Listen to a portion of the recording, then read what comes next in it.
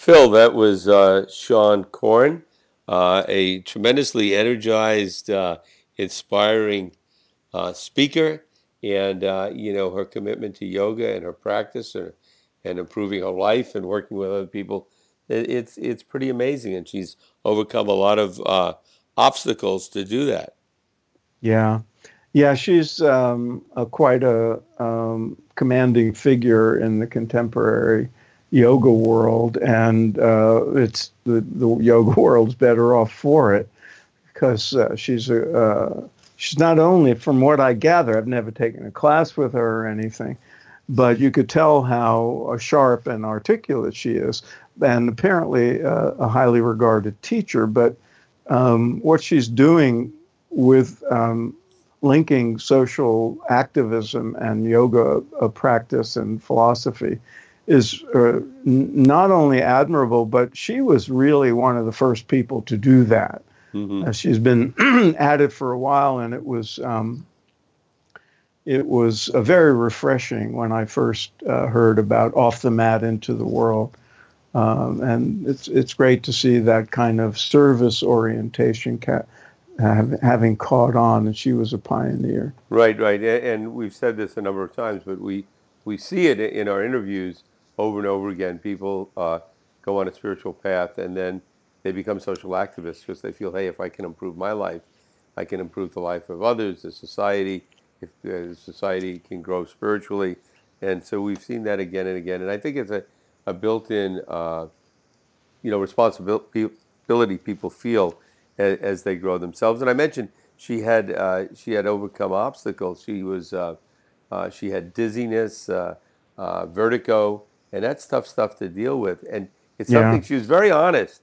She's yeah. still dealing with it. She's not one of these yoga teachers that sits there, hey, I'm perfect, I'm the enlightened one, and you come and be like me. Oh God, Hey man, no. I'm struggling with all kinds of stuff, but look, I'm making progress. I'm dealing with it, and I think that's especially inspiring for people because they think, yeah, if she can do it, yeah, I can do it. If Yeah, she can be open and honest, let me be open and honest. The other thing I wanted to mention, Phil, was not only did she tie yoga to social activism, and one of the first to do that, she's one of the first yoga teachers I've heard talk.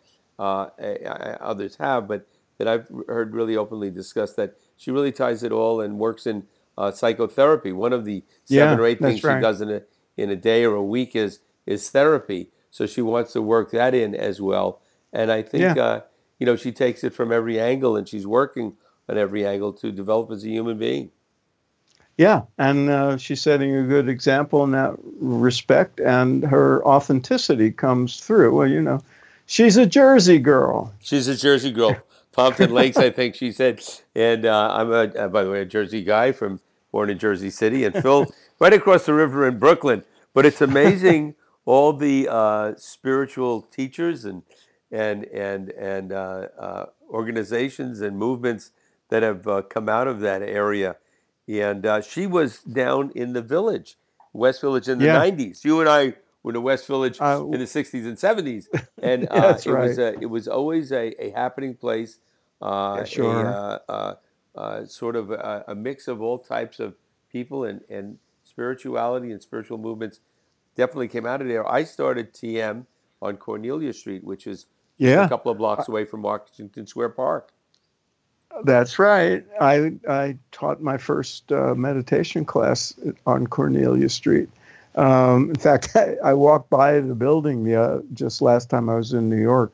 The building is still there. No, But I yeah, no, the village was always that way. mhm. When I, was first discovered my spiritual path, I was living in the East Village in the late '60s, and the people whom Sean mentioned, um, David Life and Sharon Gannon, um, have been mainstays of the yoga scene in New York for all these years.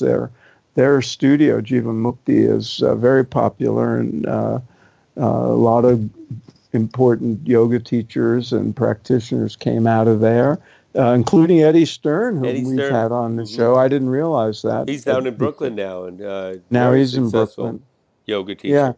So yeah, so her history is interesting, and the what she's doing with Off the Mat into the World, I think is really it should be seen as an important contribution. Who else is involved with Off the Mat? And it seems like they're worldwide now.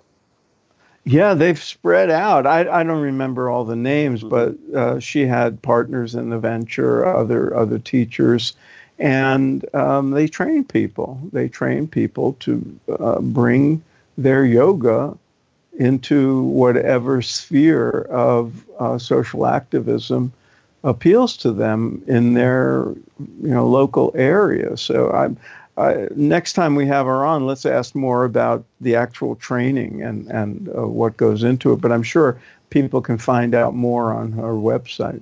Yeah, and we had another guest on recently, Ms. Lucas, who was born in Belgium, had a very harsh upbringing, and then Yeah, has got involved in yoga, and now teaches yoga that's in right. Rikers Island prison And settings, and so Annika people, Lucas. yeah, Annika Lucas, yeah, tremendous work they're doing, and we had Bobby Roth on from the David Lynch Foundation, involved with transcendental meditation in prisons and in urban schools and amongst all sorts of people that have gone through rough times. So I think that's a new sort of you spoke in the past about the spiritual communities, the spirituality in America evolving, and I think Yeah. one of the areas it's grown into is folks using yoga, using meditation to help the lives of people that are struggling most. And so, Yeah, and it's interesting because one of the critiques of the world of sort of spiritual but not religious people who have various forms of meditation that they do but are not involved in traditional religious or spiritual communities. Similar critiques in the about yoga people is that they don't have an orientation toward service to the world the way church groups and synagogues and other institutionalized spiritual communities have. But that's changing, and right. people like Sean are showing that as people mature, they find ways. It's not like the church um, social calendar or the project run out of a house of worship, but they find there are other ways to do that Hmm. and to channel it.